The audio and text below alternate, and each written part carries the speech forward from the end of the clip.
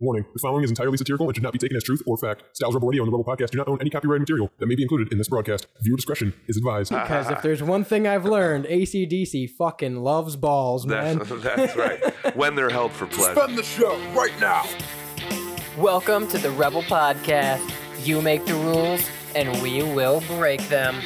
All the birds died in 1986 due to Reagan killing them. Do you catfish them or not? It depends. What does that mean? They're little drones flying around trying to probe you. Whippets are making a comeback, right? This is what's wrong with him. Venom in the ass. I've listened to them. 3, 2, 1. Welcome back to the Rebel Podcast. Am I hot?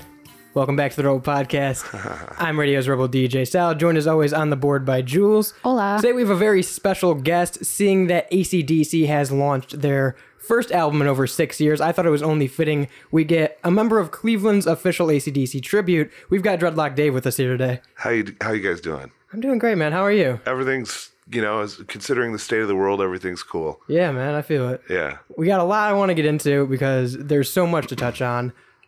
Namely, though, I want to know about you. Well, what got you into music? What made you go with an AC/DC band? I know you do your own stuff as well. 30 years in the business. Yeah. So tell me a little bit about yourself. What's your story going on? Yeah, I mean, I've been into music all my life. My parents were musical, like in the church choir and that, and so I went through the band program in high school. I played saxophone, and then I went on to the brass instruments. Prior to that, I was, took like the piano lessons at 5, picked up a ukulele and just, kind of messed with things as a kid, and then went through the band program, like I said, in high school, and then went to college, University of Akron and Tri-C, and studied music at both locations. And I've been a full-time musician for 30 years in Northeast Ohio. That's awesome, man. Yeah. It's always something that, in the back of my mind is something I've wanted to pursue, is being a musician, and It's not easy. It's a lot of people think it's something that people can just go up there and do. It's not easy. There's a lot that goes into it. And I know just from my short experience of playing music that there's a lot that goes into it. It's a lot of preparation. It's not for everyone. And, you got to really, truly love what you're doing. Yeah, it's absolutely true. It's not it's not an easy gig, especially if you're trying to make a living doing it, And Northeast Ohio is a cool place. The cost of living is low. And there's a lot of opportunities for, like cover bands, which is what I've done primarily over the years, And so I've hoarded out in every bar across, the region and beyond. But yeah, it's been a good life, and I live meagerly, but it's I make my own rules, and I'm a rebel too, man. You enjoy it at the end of the day. That's what matters, right? Absolutely. I feel blessed to be able to do that, and just have my financial situation low enough and easy living to be able to do it. And it's just been awesome. I can't believe it's been 30 years already. Nice, man. Yeah. Now, you talked a little bit about cover bands. Obviously, today's theme is going to be AC/DC releasing their new album. So I reached out because the official AC/DC tribute of Cleveland, now High Voltage. What led you to them? What made you want to get into AC/DC tribute? I've loved AC/DC since I was a kid. A friend of mine turned me on to Dirty Deeds Done Dirt Cheap back in the day. And so I completely fell in love with Bon Scott, number one, his vocal stylings and the band. It's just so raw and raucous. And it's great. It's kick-ass rock and roll. Yeah. And so anyway, formerly Bonfire, currently High Voltage, has been around for I think almost 20 years, and I'm actually one of the newest members. But my dear friend Jeff Endeman, who is the Angus character in the band, we've played music for almost 30 years together, on and off. And when the original band fell apart, or they needed to update new members, I got invited to come, and of course I jumped on the chance because I'm a huge AC/DC fan. Right. You talked about it, and I'm glad you said this because it was obviously I had to bring it up. It was one of the questions I had going into this. Bon Scott versus Brian Johnson. Sure. To me, and I've only got to say this now because out of the blue, I hadn't told anyone about what was going on today. This is pretty much just between us three here. Yeah. And so I wanted it to be some news that we're talking about AC/DC. No one knew about this outside of the three of us. I get a text from my buddy last night. Hadn't talked to him in weeks. Says, hey, you're an AC/DC guy, right? I'm like, yeah, I like AC/DC. He goes, all right, so Bon Scott or Brian Johnson? I'm like, well, it's obviously Bon Scott, because personally, I don't know anyone who would say Brian Johnson above Bon Scott. And, my personal preference is always Bon Scott. So I'm like, all right, it's Bon Scott. And he goes, huh, interesting. I'm like, why? Do you like Brian Johnson? He goes, yeah, he's clearly superior. So that was the first time I had heard anyone say Brian Johnson was superior. You're a Bon Scott guy. Them's fighting words, brother. It's cool. It's funny because, as I mentioned, when I was as a fifth grader starting in the band program, we would have band rehearsal or lessons before school. So, I was in fifth grade, but I would get up early and get on the high school bus to take me to the high school early where the lessons were. And I'll never forget, because it was dark. It was like fall. I'm a brand new fifth grader. You know what I mean? Like getting out in the world and getting on the high school bus. And this was back in the early 80s, and Back in Black had just come out. So my first recollection and remembering hearing AC/DC was getting on the bus. It's dark out in the morning. I sit in the front seat, with my saxophone case, and all of a sudden I hear this, the click off for Back in Black, man, and it's coming from some giant boom box in the back of the school bus, and I was just like, holy shit, what is this? This is unbelievable. I mean the energy when you first hear that song. Oh yeah. It just blew me away. So then it's like, obviously the name stuck with me, and it was like, yeah, man, I have to find out who this band was. And then it was funny, for a long time, there was no internet, there was no way to know what was going on. So I just thought AC/DC, okay, it's the same band. But then I couldn't. There was a point where I began to decipher between Brian and Bon, right? And I fell towards. I think because I got. The earlier albums were more available. I mean, I was getting a new AC/DC albums as they were coming out. For those about to rock, I got from the Columbia Record House, tape your penny to the postcard and send it in, and then they charge you like something, triple the, the cost of the record. Anyways, one of those scary things. But so anyway, it was easier to get the back catalog because at that point it was readily available. So yeah, but I just fell in love with Bon's delivery, and there just something about the I prefer like the recording era, like 1965 to 1975. Right. Like something happened in the late 70s with production, and it became too slick. And I really prefer that analog it's got garage that grit to it, yeah. Totally, yeah. So I definitely, I'm a Bon Scott guy, but I do actually, hats off to Brian Johnson, right, and the band for releasing 30 more years of absolutely great rock and roll. So I was actually, and it's I'm glad you brought up that the first AC/DC song you remember hearing was Back in Black. You got this fond memory of it. Yeah. The first rock song I ever remember hearing in my life, and I could be totally wrong by this, because I remember being 4 or 5 years old and sitting in the garage. My dad was working on his car, and I heard Dirty Deeds come on. And there was just something about it that 4-year-old me had it stuck in my head. It was going over and over and over again. And I didn't quite understand what was being said. Right. So I'm like, I knew Dirty Deeds. I got that lyric down, and then didn't know what followed it, because, when you don't understand how accents work, you don't understand how things like that. Vocal, yeah. So I'm singing it to myself, and I'm going, Dirty Deeds, Dunder Cheek. And my mom hears me, and she's like, what are you saying? What is it? I'm like, it's the song that was on the radio. She's like, I have no idea what you're talking about. But Dirty Deeds was my first introduction to AC/DC. And ever since then, I had to go out and I backlogged all the albums I could.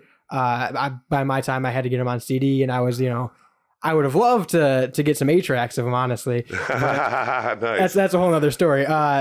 So I backlogged AC/DC. I would go out and get albums anytime we were at any kind of store, at Best Buy, Blockbuster when it was a thing. They had the CD section there. I'm like, sweet, that's where I want to be. Everyone's getting movies. I want to look at the music. Nice, man. But once you get that differentiating, you start to learn more about the band, you start to learn more about the origin, the members, what's going on. And there's just something about, like you said, there's just something about Bon Scott's voice. And it's AC/DC is one of those weird bands. And I know we're going to get a lot of flack for this, but AC/DC is a lot like Metallica in the sense that there's people that either love them or hate them. Sure. It's a name that everybody knows, but it's either one side of the spectrum or the other, it seems. Personally, and I've gone on record, and I'm sure I'll get plenty more emails about this like last time, I hate Metallica. Okay. I do not like Metallica. They had 2 good albums, in my opinion, and that was it. AC/DC, however, I'm on the love side of. I think people will argue that it all sounds the same. People will argue that they've made 30 years of the same song. If you take the time and listen to it, it's different. It's especially when you get that switch between Bon Scott and Brian Johnson. There's just something more charismatic about Bon Scott to me. Yeah, no, I agree absolutely. Well, I think in a recent press release, Brian Johnson said, "Well, you guys have made 12 albums that sound exactly the same," and he's like, or no, I think it was Angus, but anyway, he said, "No, we've actually made 13 albums, right?"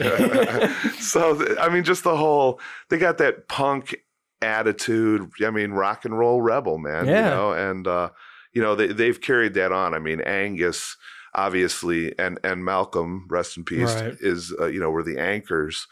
I mean, just the riffage is out of control, man. Oh yeah. I mean, to me he stands right there with Tony Iommi of Black Sabbath. I mean, absolutely, man. These riffs that everyone knows, and they're just like their signature. It's a signature sound, and it's just super cool. I'm a huge fan. So not only that, but the fact that they can, even at this age now, it's showing that they can play at such a high level. And after 30 years of releasing music, they're still able to at least hit their mean of what you expect an AC/DC song to sound like. Not only are these riffs so memorable and so ingrained in society today, the fact that if you've never seen AC/DC live, or a live album, a live video of them, it's insane. The way that they move around the stage, namely Angus, the dude thrashes about, throws himself on the floor, and it's just wild. And to be able to still play a guitar at that level and be doing all these things, it's unreal. Yeah. Everybody knows about Angus, but I think he is still underrated in a certain sense, and I don't know why that is, but it's excellent. And I've joining the AC/DC tribute band, I've had to really, it was a study, of the bass parts and the arrangements and the way they put the songs together. And, when you're trying to, exactly copy someone, you really got to study and get in depth with the stuff. So I have a higher respect. I mean, I always had a high respect and always loved the band, but now after studying it, it's even higher. And that's another thing too. I don't think a lot of people think about on the bass level is when it comes to tribute bands, and it comes to portraying that role, so to speak.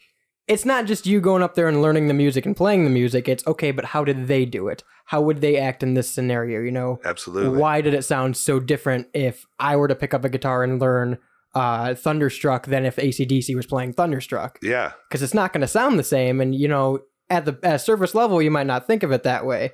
When I started my band, we were going to be a Nirvana tribute band. Okay. Hence the name Lithium. Yeah. I think we talked about this in my exclusive actually, but we're going to be a Nirvana tribute band. We went with Lithium, we started studying. It's half the battle is studying the history of it at that point.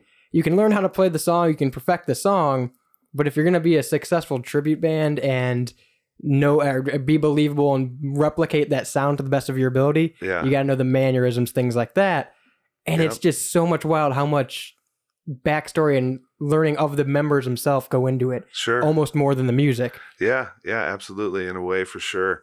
I also play in an Ozzy Osbourne Black Sabbath tribute band. So same thing there, and it's just a study. You really got to, engulf yourself into it. Like if you were acting, you would study you do character study, right? And it's all about that as well as learning the music, so it's really interesting. And I've only done tribute bands for the last several years, but prior to that, it was like cover bands. But we would, play the material our own way, right? Learn the chords and do your own thing to it, right?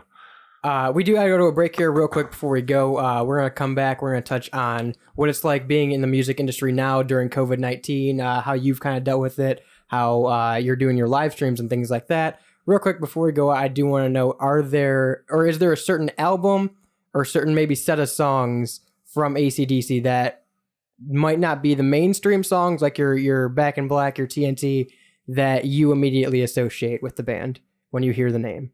My favorite cut is Ride On. Nice. So, but there's so many. There's just so many. But you pick any song from the Bon Scott era, and I'm down. Right. Jules, I know you have an interesting song that you always go to. Which one? Oh, are you not going to say what I'm thinking? Oh, Big Balls? Yeah. Isn't that your tune? Yeah, Big Balls is mine. Good tune. Right. For me, and I don't know if you'd put it up there with the mainstream. I don't hear it on the radio, which is honestly a damn shame if you ask me. But Let There Be Rock, I like that. And I like Can I Sit Next to You, Girl? Those are my two right at the top there. That is like, I think to me, that's like peak Bon Scott. Yeah. Well, Let There Be Rock. I mean, that's preaching, man. Yeah. As the video displays. Quite literally, yeah. We're going to go to a break right here. If you want to text in the show, 440-945-5831. That's 440-945-5831. We'll get your text back on the show. You can join the Discord server at stylesrebelradio.com. We'll get those back out as well when we come back. Are you tired of boring old skating games? Another kickflip, really? Then try Tony Hawk's Potato 2. Totally gnarly, bro. Deep fried action. Oh, hell yeah. Shred rails and spuds. Whoa. Drop into that half pipe while you're dropping Table 12's order. That's a long way down. Featuring your favorite skating brands such as Condiment, Baked, Greaser, and Masher. This is so fun. I need to get my friends on this. So order your copy of Tony Hawk's Potato 2 now, only at stylesrebelradio.com. Totally worth it.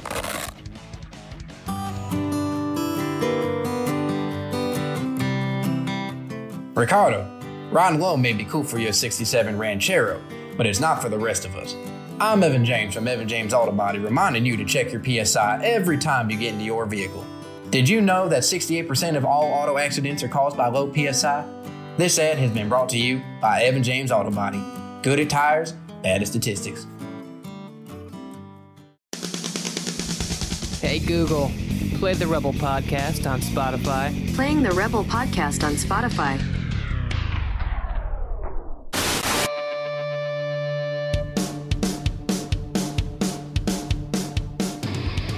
Welcome back to the Rebel Podcast. I'm radio's Rebel DJ Style. Of course, I'm joined by Jules on the board. Hola. And our special guest from Cleveland's official AC/DC tribute is Dreadlock Dave. Hey, man. And we were talking a little bit before we went in how COVID-19 has ravaged not only our industry, but the music industry as a whole. And, it's hard to get gigs. It's hard to even go out and see artists because a lot of places won't take the risk to hire.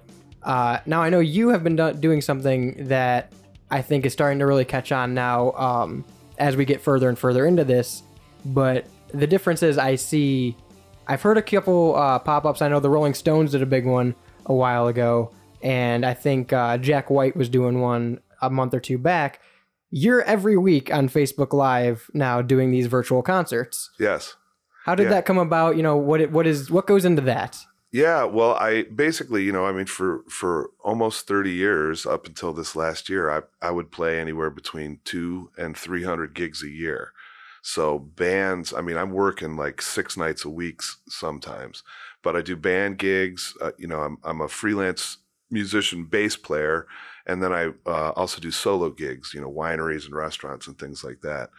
And so anyway, when everything happened, I was actually out in Las Vegas in March when everything went down, and talk about like surrealism and just you're driving down the Las Vegas Strip and I see 2 people, the lights are on. It's like you're entering an apocalyptic movie. But anyway, I got back into town, and a friend of mine who's like very tech savvy, and I consider myself kind of tech savvy. I have my own studio and everything like that. But he's like started doing his own live show, and I'm like, I should be doing that, and I wanted to, and I'm like, more so to, really just at that point, it wasn't even, it was just more to do what I was doing all my life, and that's just like put a positive vibe out there, right? And so it was the only vehicle, that I thought, this is something legit, and I have a fairly big fan base on Facebook, and people know me in Northeast Ohio, in the area in Northeast Ohio. But then I have friends and family and fans all across the country, and actually all across the world at this point. So it was a cool vehicle. All of a sudden, like the first few shows, I got a few thousand views on, and it's ranged anywhere from like 1,000 to 10,000 views, and I'm getting people that had never seen me, people that I went to high school with 30 years ago, and just started connecting with all these people, and it was just it's just been just super cool. I mean, I do the virtual tip jar thing, and it's kind of like replaced a gig for me during the week, and people have been generous and supportive, and it's been a great vehicle during this time. It like kept me sane for between like March, April, and May. That's basically all I did. Like everybody else, we were all locked down, and there was no place to go, and you're scared of whatever is out there, because of the media, right? And it was just like I had to do something, and to connect, and it was really a connection, because I would monitor the comments coming in, and so I have this personal connection with these people, and I can respond in real time to their comments, and that was the feature that I really thought was important, and I'm just like slinging classic rock cover songs that I like, right, as well as presenting a few original tunes, but it was the important thing for me was just to connect with people and spread a positive vibe, which is what I've been doing all of my career, or attempting to do. Right. Yeah. The cool thing I think is you talk about how, you just kind of did this. You weren't expecting as big of a turnout as you were. But the cool thing I think, and maybe moving forward, looking past this pandemic, whatever they want to call it, looking past this time, moving on to the future of the music industry, I think this could be something, if done well, because don't get me wrong, there's a lot of people who don't invest time in the setup or the equipment, and they'll just grab a phone and play some music, and it sounds like shit. But if done well, like you do, I think this could be a normal thing in the music industry, where bands maybe once a week or even once a month are doing these virtual concerts for tips, for whatever it may be. Yeah. Because not only does it give the artist the chance to, step back, you're not on stage, you don't have to worry about, obviously, the production of the video, everything like that, how you're going to sound there, but not so much getting equipment anywhere, setting up, tearing down, worrying, timing, things like that. Not only does it give the presenter a break from that, but it gives more, like you said, wide audience a reach to it. Personally, I was doing the research for today and stumbled upon your live streams a couple days ago when I first reached out to you, because I was looking at Bonfire's page, I was looking at the High Voltage page, and linked to it, I see these live videos, and I'm like, oh, this is kind of cool, check them out. I spent 2 or 3 hours that night just watching live videos. I'm like, man, this is first of all, visually appealing setup. I love the studio. Nice, cool. If you haven't seen the live videos, I seriously urge you to check them out. But beautiful setup in the studio. Sounds professional. Everything's obviously, up to peak, but it's just such a good experience. It's something that, like you said, will take you away from everything that's going on at the media and outside, and you can just kick back and enjoy for a while. Yeah. Well, that's the point for me of music or anything like that. When you're, especially in this kind of media where you're looking at a screen, it's to take you away. And all of my favorite rock stars have said that, over the years. It's like, that's why you present a show to take people out of their real life and let them relax and, enjoy. And, that's all I've really ever wanted to do and all tried to do. And but I appreciate you saying the studio. So that's Cool and Groovy Studio, and we turn it on. So it's a lot of fun, man. Oh, yeah. It's a sweet that. setup. Nice. So kind of a offshoot here, because I want to know, I'd love to ask this question to anyone I can that makes music. A couple years ago, Jack White did an interview on, I believe it was Conan or something like that, where he addressed the fact that he doesn't allow people to have cell phones at the shows. He says, if you're coming to my show, you're paying to see the music, you're paying to get away from that outside world. So they seal them up in a bag or something, they take them at the door, whatever they do. But while you're at the show, you're not on Snapchat, you're not recording it, you're not, focused on anything else but the experience you're being given. With the change that we've experienced this year where everything's going more virtual, do you think that once we get back out into doing more live shows, more just open venues again, things like that, do you think that we'll see a lot more of those musicians who were so anti-phone and everything like that being allowed to have people bring them in? Or do you think it'll be a stricter restraint saying, hey man, now we're actually here together as a group, you can experience this? That's an interesting question. Yeah, I'm not sure. I don't know. Because prior to this, there was both sides of the coin. Right. Of course, like some bands don't care what you do. They just But yeah, I don't know. It's never bothered me personally. Like, you can, I was in a jam band. I was in a band called Water Band for many years. And we were, off of that, the Grateful Dead tree, where it was like, that's what that whole culture is all about, bootleg recording and trading tapes and all that stuff. But, yeah, so I don't know. I don't have any, I don't have any idea what it's going to be like when it goes back to quote unquote normal. Right. You know what I mean? I don't think any of us do. It's such a crazy time. But there's nothing, at least in my life, I've experienced live shows and live concerts, and I love live music and live concerts. And, there's nothing like being in, even if it's a smaller, like 1,000-seat venue, when the whole crowd is into it, man. And it's like, you feel that energy that's like right next to you. And that's the one thing that's obviously missing. But maybe people, because, we've been out of that, people may appreciate it more and be more willing to like just tune into the experience as opposed to, what's going on in their digital world. Right. Just enjoy being there at that moment. Yeah. I think, just, with this whole COVID thing, and just like I'm a hugger, man. And, you haven't been able to hug people. Right. And like, this whole fist bump and elbow bump thing.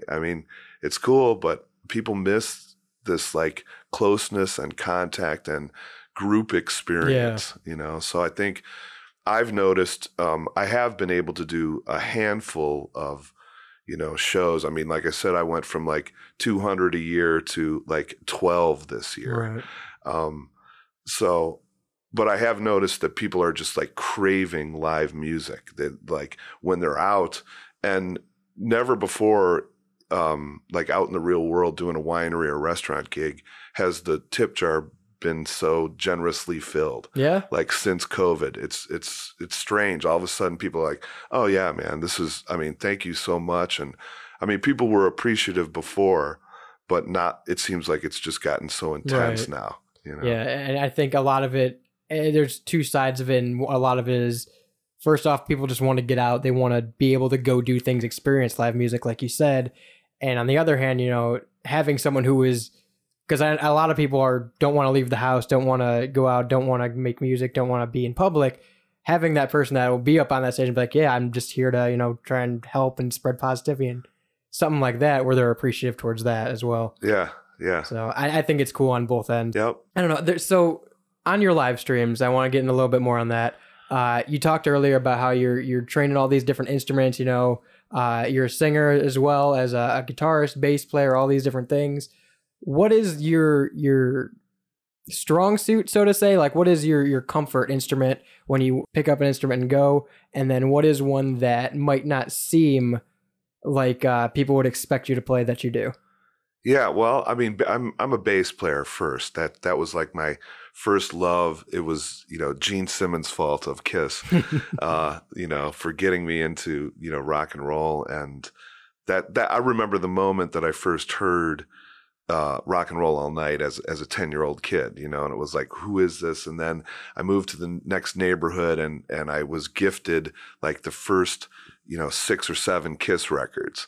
And so that's all I listened to for like 3 or 4 years until I didn't have really any older brothers or sisters or older influences. So I was kind of on my own with finding music.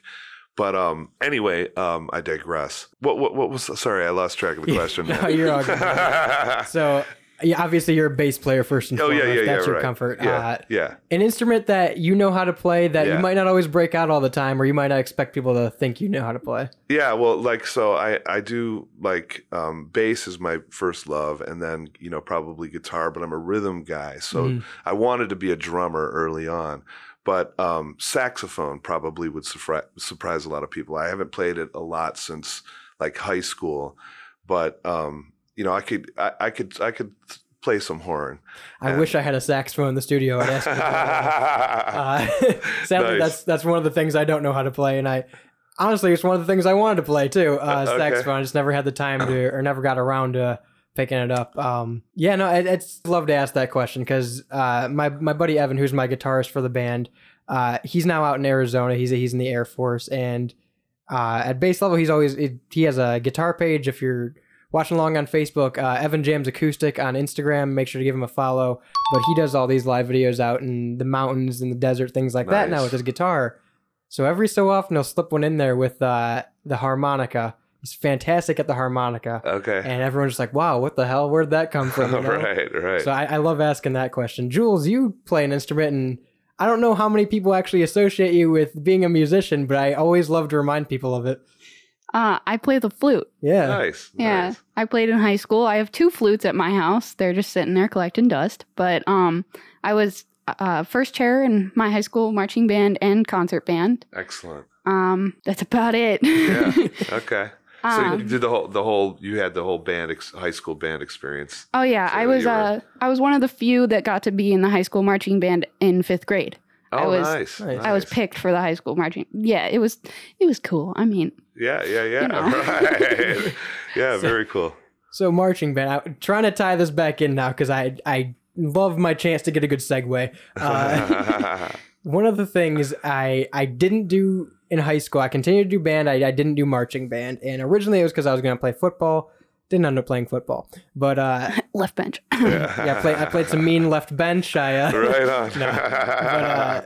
Didn't end up pursuing marching band. But one of the things that I would always, because I did photography and things like that for the yearbook, one of the things I always loved about the football games was every so often, you get your Seven Nation Armies, you'll get your stereotypical band songs. Every so often they'll throw in another one there. And one year, and I'll never forget it, they threw in just a little. It was maybe homecoming game, something like that. Some event where they just threw in like a little 2-minute band cover of Dirty Deeds. Really? And I will never forget it because I'm sitting there on the sideline taking pictures. Now the corner like behind me, I'm like, it has to be. There's nothing else this could be. Yeah. So did you guys ever have any covers like that kind of out there? Yeah, I mean, well, it was funny.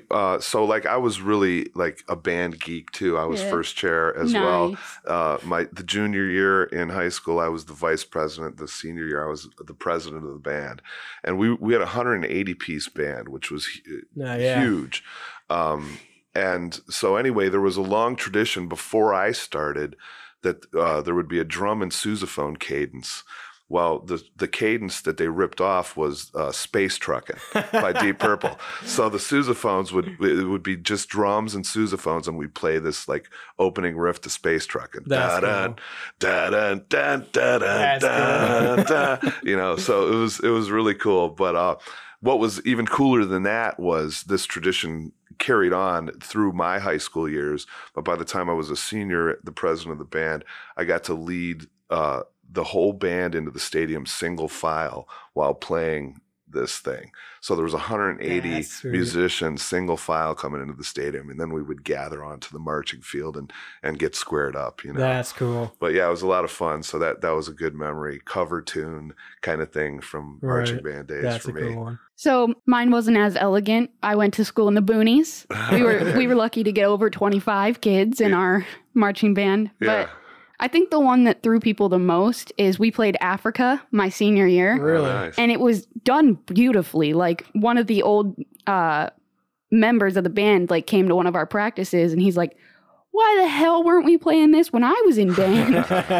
And like we did it beautifully. I don't know how we pulled it off because we didn't have that many people and a lot of us weren't skilled, but we were there. I will say in choir in high school, one year for some reason, I don't know who was writing the program that year, but we did Kyrie by Mr. Mister and we did Africa as well. Okay. So we did that. That was a cool show. Yeah. We also somehow pulled off Bohemian Rhapsody. All right. And that was done pretty well. We did that for concert band. That's cool. Yeah, very cool. Unfortunately, they wouldn't let me. Oh man, there was an AC/DC song I wanted to play. So they did a winter formal or some kind of concert thing every year with the jazz band we had, and I guess the guitarist that had been with them in jazz band for the last 3 years or something graduated. He was a senior, so like, hey, you play guitar? Do you want to come play in the jazz band on the state? And actually, I couldn't because I had to work that night. But I'm like, I would. But did you have anything in mind? Like, no. But if you're open to ideas, this is gonna be the guitar solo in it.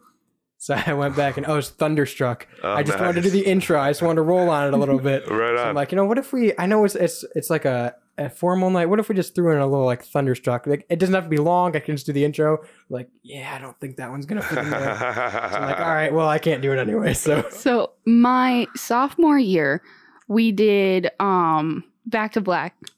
Back to Black? Back in Black. I'm sorry. I don't know that one. My brain. Back in Black.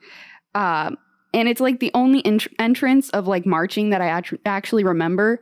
It was like where the two ends go and a couple steps and then the next row and then we did it backwards. And it was just really freaking cool. That's cool. Nice. Like that's the only thing I remember like the most of.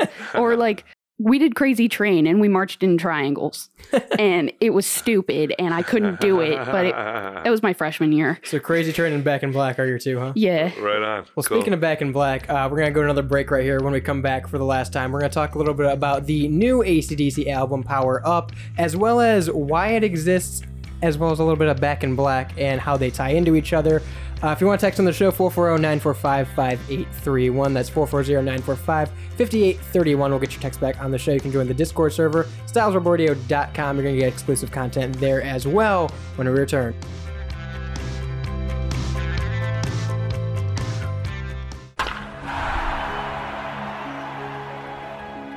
This is Jimmy Simonis from the Sports Avenue podcast. Be sure to check out all 50 episodes of Sports Avenue on stylesrebelradio.com under the podcast page.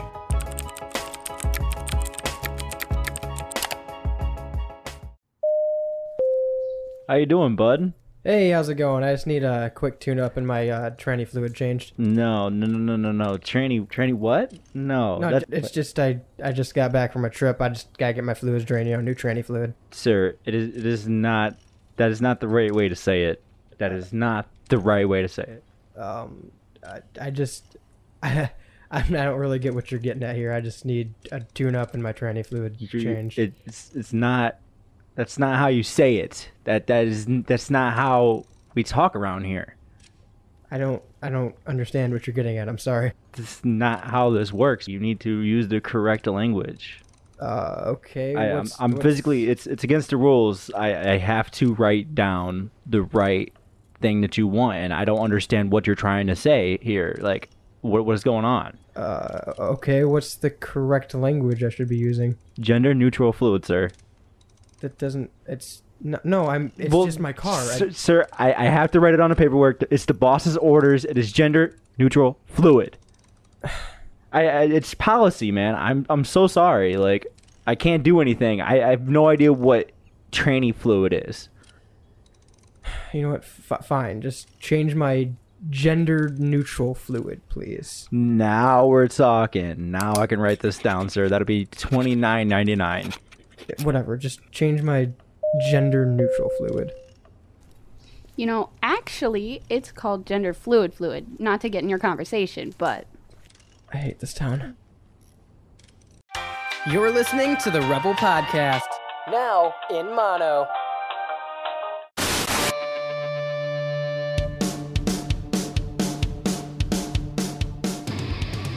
Welcome back to the Rebel Podcast. I'm radio's Rebel DJ Style, joined as always by Jules on the board, and of course, our very special guest, Dreadlock Dave. Thanks for having me, man. Of course, man. Thank you for coming on. I really appreciate it. We're here talking about AC/DC's new album coming out, Power Up. Interesting. Let's talk about that real quick, what we thought about it, because I see a lot of back and forth, and the main thing I'm seeing, though, is sounds like an AC/DC album.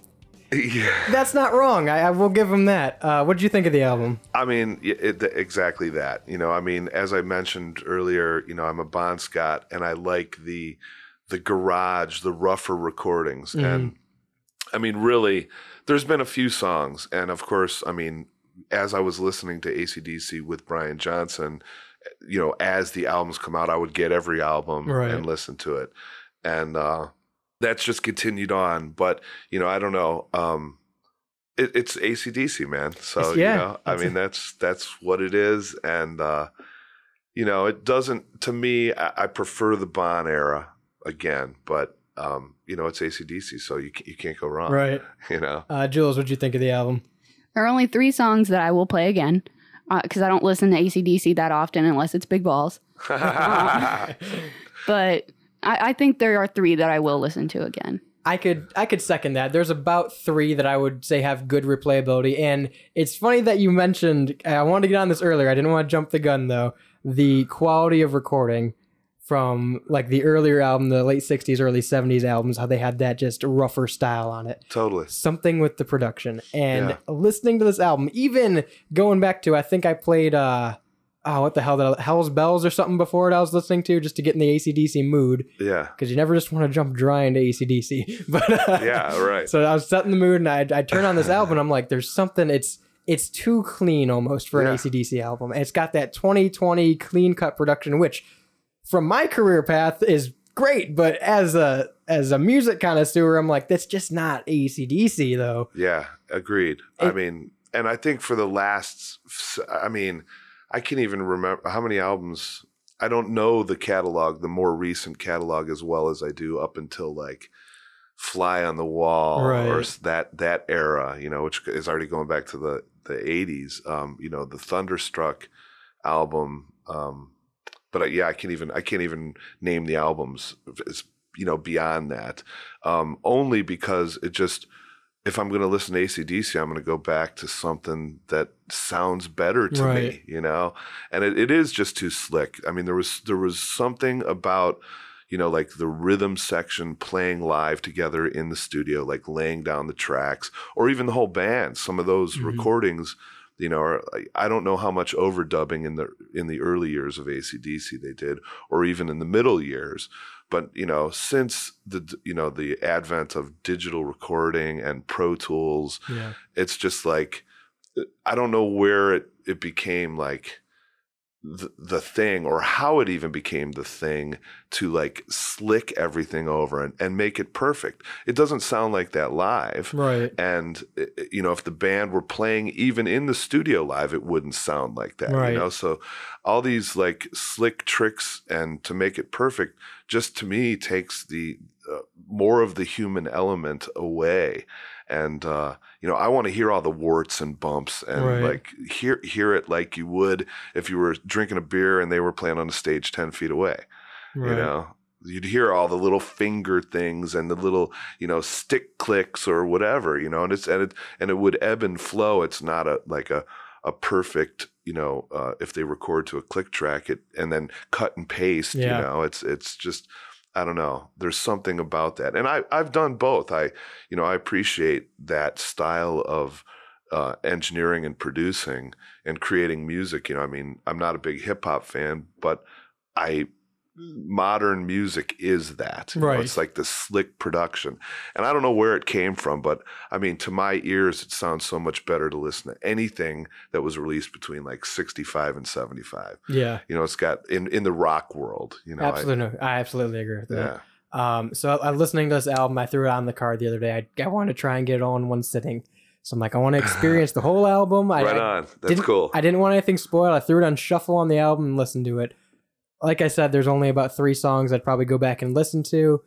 Code Red was a solid song for me. I think that was a good one. Cool. Kick You When You're Down was a cool one. And Demon Fire, I love just because it sounds like something straight out of Guitar Hero. Right on, man. So you only have one that's on my list. In the Midst of Time, Shot in the Dark, and Demon Fire. Okay. So Okay. at least there's variation between people who listen to it then. Yeah. And also Demon Fire is just because I could literally just picture it in Guitar Hero. While I was doing it, I was like, damn, that would be fun. That's great. That's crazy, man. I mean, you guys are obviously younger. And did you come up with that? Like, was that a thing Guitar you both Hero? had? Yeah. Oh, yeah. Okay. So I remember when Rock Band was released. Right on. That was my dad went out and bought a Xbox and Rock Band when it all first came out. So I remember when that was released when I was younger, and then obviously Guitar Hero and all that stuff came out later on with the different versions, and I was never huge into it. Yeah. But I had a couple of them. Yeah, sure. I mean, it was just what was happening. Right. I was huge into it. That was one of the games we had on like the PlayStation 2. Or like, I don't remember which PlayStation it was, but we had like 2 of them. And I remember my sister would have all her friends over, and she had one friend that could play expert, and I would always try to beat her, but I could only play easy. So like we said, though, listening to it, it just kept coming back and back to me. Every time I'd hear every other track, I'm like, it's just AC/DC. And again, which isn't an insult. It's especially at 30 years later to be this, this good, this 6 years from their last album release, even to be this level, as high caliber playing is phenomenal. It's unreal. It's just the fact that everyone's so used to AC/DC and what they sound like at this point. Right. I will say, though, I'm always going to be reminded of it's an AC/DC song when they start talking about balls again. Because if there's one thing I've learned, AC/DC fucking loves balls, man. That's right. When they're held for pleasure. Oh, man. So I'm listening to it. Oh, man. What the hell? Money Shot? Is that the new song? Yeah, I think so. And I'm like, it wouldn't be an AC/DC album without some kind of dick humor in here, would it? Right, exactly. So I went back and I had to do a little bit of thinking. I thought about this before the show, and I wanted to make sure it wasn't just me that's thinking, man, AC/DC talks about genitals a lot. Oh, yeah. So I got just a handful here of songs that are very well-known songs, and they're all, you guessed it, obviously Big Balls on the list, Money Shot. We got The Jack, which if you don't know and you think it's about poker, I'm going to let you keep believing that. No, the military guys know what that's about, right? I got Hard as a Rock, Let Me Put My Love in You, Big Gun. So many of these titles that are just only AC/DC. Tongue in cheek. Yeah. Right. Only AC/DC can get away with this. Yeah. Well, Big Balls is a classic. Yeah, I mean, just so much fun, man. And like really, it's like he's got big balls and she's got big balls. So it's like, Bon Scott was ahead of his time as far as I'm concerned, It's so funny because like before I even told my mom like anything about Big Balls, like I'm sorry, it's kind of out of nowhere, this story, but whatever. We were going up to my apartment and I just hear my mom mumbling Big Balls under her breath in the elevator. And he looks at her. This story could take a real bad turn real quick. Right. But he looks at her, he goes, is that Big Balls? She goes, yeah. I'm old. That's great. It was funny. That's cool when your mom is like, mumbling Big Balls. It's just one of those songs, man. Right. But I will say, they may all sound similar, and there may be a lot of running gags, but only AC/DC can pull off this long doing the same shtick and making it sound good. No, it's great, man. I mean, I hope to be, they're, in their 70s, man. It's just awesome. Right. I mean, myself, I hope I'm rocking at 70. Right.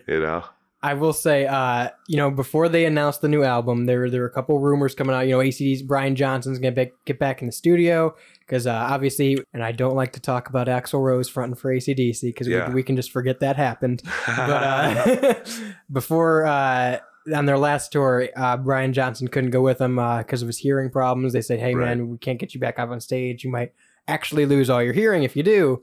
So this is the first album he's back in the studio with the band, and before any of this had been announced, when it was just rumors, I found a video, and someone told an AI to write an AC/DC song. They fed him 48 hours of AC/DC. So I got a little clip here we're gonna listen to. AC/DC written entirely by a bot. Excellent.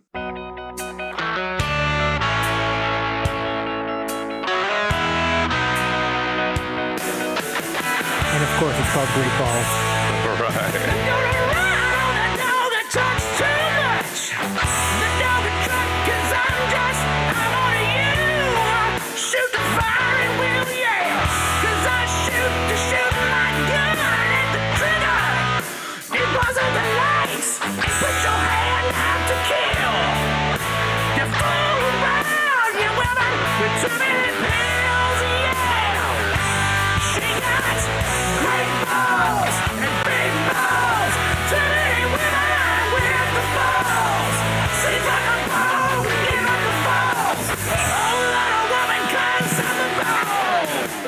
So there's Great Balls written by an AI, and if even a computer can do it, man, AC/DC can keep doing it all this time later. How was that? Do you know how that voice was generated? I do not know how that voice. Okay. I'm going to give a shout out here to the person who published it because they do a couple of these AIs. Funk Turkey on YouTube. Okay, nice. Go give him a subscribe. But it could be him. It could be someone he's producing in studio. Sure. But whoever did that voice, great job. It was cool. Yeah, right. Yeah, no, that was great, man. Solid. So if an AI can be doing it all these years, AC/DC can be doing it. Yeah. We talked a little bit how this is going to tie into Back in Black. Back in Black, when it came out, the first one under Brian Johnson taking the helm, and it was set as a tribute to Bon Scott.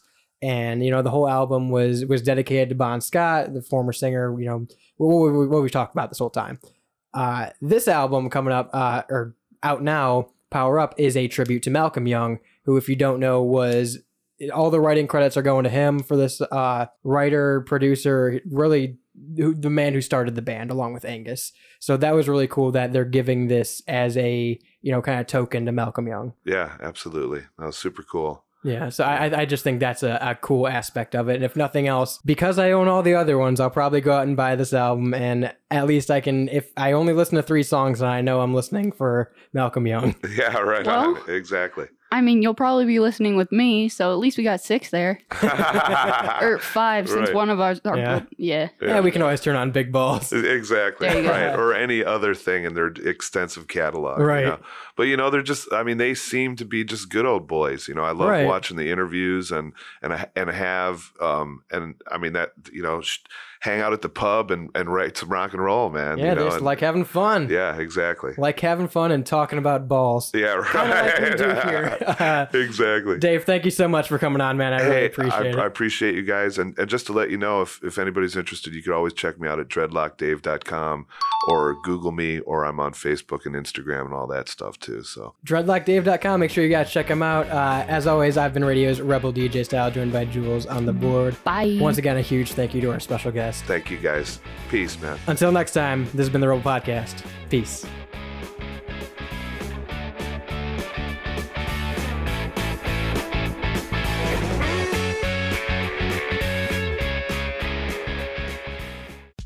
Thanks for listening to the Rebel Podcast. If you like what you heard, be sure to share it around like a cheap hooker on prom night. Follow along with Styles Rebel Radio on Instagram, Twitter, Facebook, and YouTube. And keep up to date at stylesrebelradio.com with all the latest events and happenings, plus exclusive content.